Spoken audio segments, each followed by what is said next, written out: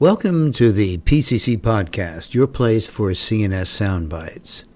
Hi, I'm John Shelton, publisher of the Primary Care Companion for CNS Disorders. In the next 30 minutes, I'll bring you up to date on the important peer-reviewed research and reviews from our latest issue. Let's get started. A scarcity of providers dedicated to child and adolescent mental health, limited coverage for mental health services, recent recommendations for screening and treatment in primary care, and success of chronic care and other model interventions have reinforced the primary care physician role for intervening in adolescent depressive illness. This study explored the implementation of CATCHIT, Competent Adult Transition, with cognitive behavioral, humanistic, and interpersonal training, an internet-based depression prevention intervention in 12 primary care sites, occurring as part of a randomized clinical trial comparing two versions of the intervention: motivational interview plus internet program versus brief advice plus internet program, in 83 adolescents aged 14 to 21 years. CATCHIT was supported by a NARSAD Young Investigator Award, a Robert Wood Johnson Foundation Depression in Primary Care Value Grant, and a Career Development Award from the National Institute of Mental Health. CATCHIT consists of primary care screening to assess risk, primary care physician interviews to encourage participation, and 14 online modules that teach adolescents coping and resiliency skills to decrease their vulnerability to depressive disorders. Specifically, the authors evaluated this program from a management and organizational behavioral perspective, including provider attitudes and demonstrated competence, and a clinical outcomes perspective, including depressed mood scores. While results varied by clinic, overall clinics demonstrated satisfactory reach, efficacy, adoption, implementation, and maintenance of the CATCHIT Depression Prevention Program. Motivational interview training of physicians in primary care, accompanied by an internet-based, self-managed depression prevention intervention, demonstrates potential for significant public health impact. Shifting the focus to the patient, using motivational interview plus an internet-based program, and minimizing changes in practice workflow could address barriers to implementation of interventions for depressive disorders in primary care. Insomnia is symptomatic of most psychiatric disorders. Non-habit-forming agents such as trazodone and quetiapine are commonly used off-label to treat patients with insomnia. The safety and efficacy of trazodone and quetiapine as medications for treatment of insomnia have never been directly contrasted.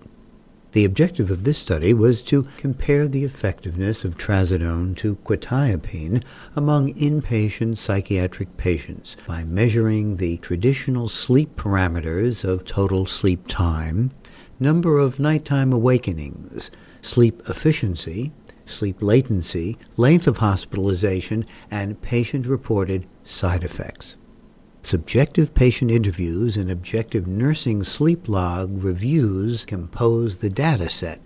In this inpatient psychiatric setting, trazodone was a more effective alternative to quetiapine for insomnia.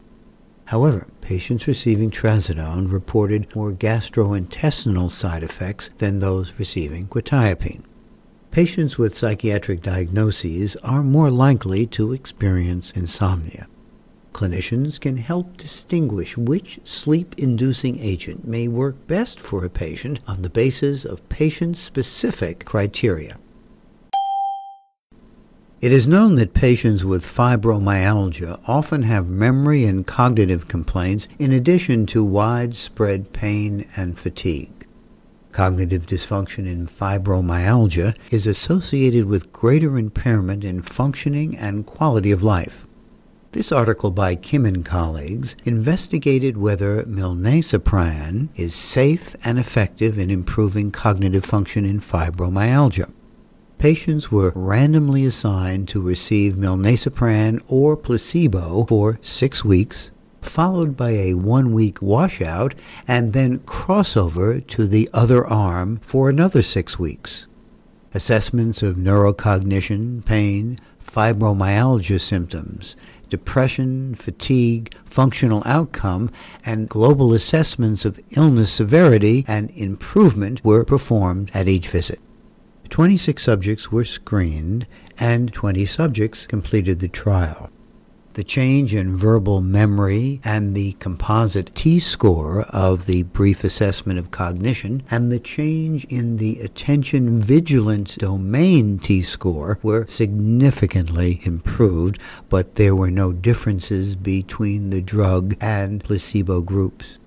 Changes in clinical global impressions, severity of illness, fatigue severity scale, and fibromyalgia impact questionnaire scores were not significant, but changes in clinical global impressions improvement scores showed worsening in the placebo group at weeks 1, 2, 4, and 6 compared to baseline.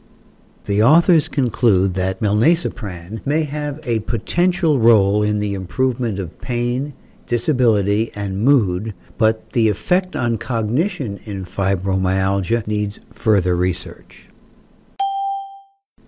Primary care providers will treat the majority of patients with depression, but many of these patients will not reach full remission or return to premorbid functioning. Earlier this year, we published an online CME program by Drs. Larry Culpepper and Madhukar Trivedi that provide clinicians with tools and strategies such as using current guidelines, rating scales, and measurement-based care to effectively manage depression. This commentary summarizes the online program, reports on the educational outcomes and possible future topics, and features a discussion between Drs. Culpepper and Trivedi as they address ongoing needs in patient adherence and treatment goals. Collaborative care models are based on the principles of chronic disease management.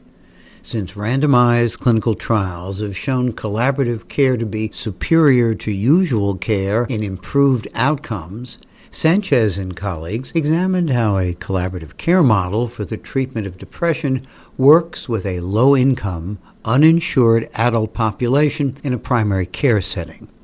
Qualitative interviews were conducted in 2010 at a primary care clinic as part of an evaluation of the Integrated Behavioral Health Program, a collaborative care model of identifying and treating mild to moderate mental disorders in adults in a primary care setting. A single case study design of an interdisciplinary team was used. The care manager, the primary care physician, the consulting psychiatrist, and the director of social services. Other units of analysis included clinical outcomes and reports that describe the patient demographics, services offered, staff, and other operational descriptions. The authors found that implementation of an essential tool of collaborative care, the depression screening instrument, can be used to enrich clinical encounters with patients and give physicians a reliable method for monitoring their patients by reframing depression as a set of symptoms in need of amelioration. Depression care managers in a collaborative care model can monitor outcomes, discuss and support treatment recommendations, and provide brief counseling using evidence-based techniques. The development of collaborative care teams is a core tenet of health reform, which involves transdisciplinary collaboration that advances teamwork from an interdisciplinary approach to one in which team members from various disciplines develop a common language and loosen hierarchical structures, pool bodies of knowledge and theories, and jointly develop new methods and analytic treatments within a philosophy of whole-person care. Postpartum depression is usually defined as an episode of depression that occurs in the first few weeks after childbirth. Postpartum depression affects up to 13% of new mothers and, if untreated, can have wide-ranging effects on the mother, her child, and her family. This article by Sharma and colleagues reviews the literature on the efficacy of antidepressants in randomized controlled trials of postpartum depression. The data on the pharmacological treatment of postpartum depression include studies with antidepressants and hormonal supplements. Selective serotonin reuptake inhibitors are the most studied antidepressants in postpartum depression and are being increasingly used in the postpartum period. In spite of the paucity of randomized controlled trials of antidepressants in postpartum depression, these drugs are the most commonly used agents in the pharmacological treatment of postpartum depression. Certain clinical situations can make a caregiver feel helpless. The authors of the article in this issue's Rounds in the General Hospital section discuss how clinicians can overcome their helplessness by dividing an overwhelming situation into its smaller and more manageable components and by understanding the situation with which they are faced. By analyzing and interpreting their own psychological reactions, clinicians can often gain valuable insights into their patients. Please visit us online at primarycarecompanion.com for new postings, including a new entry in the Psychotherapy Casebook, the opportunity for continuing medical education credit, case reports, and special web-based interactive content. Thanks for joining me for this summary of offerings in our current issue of the Primary Care Companion for CNS Disorders. This is John Shelton signing off. I hope you will join me for the next installment of the PCC Podcast, your place for CNS Soundbites.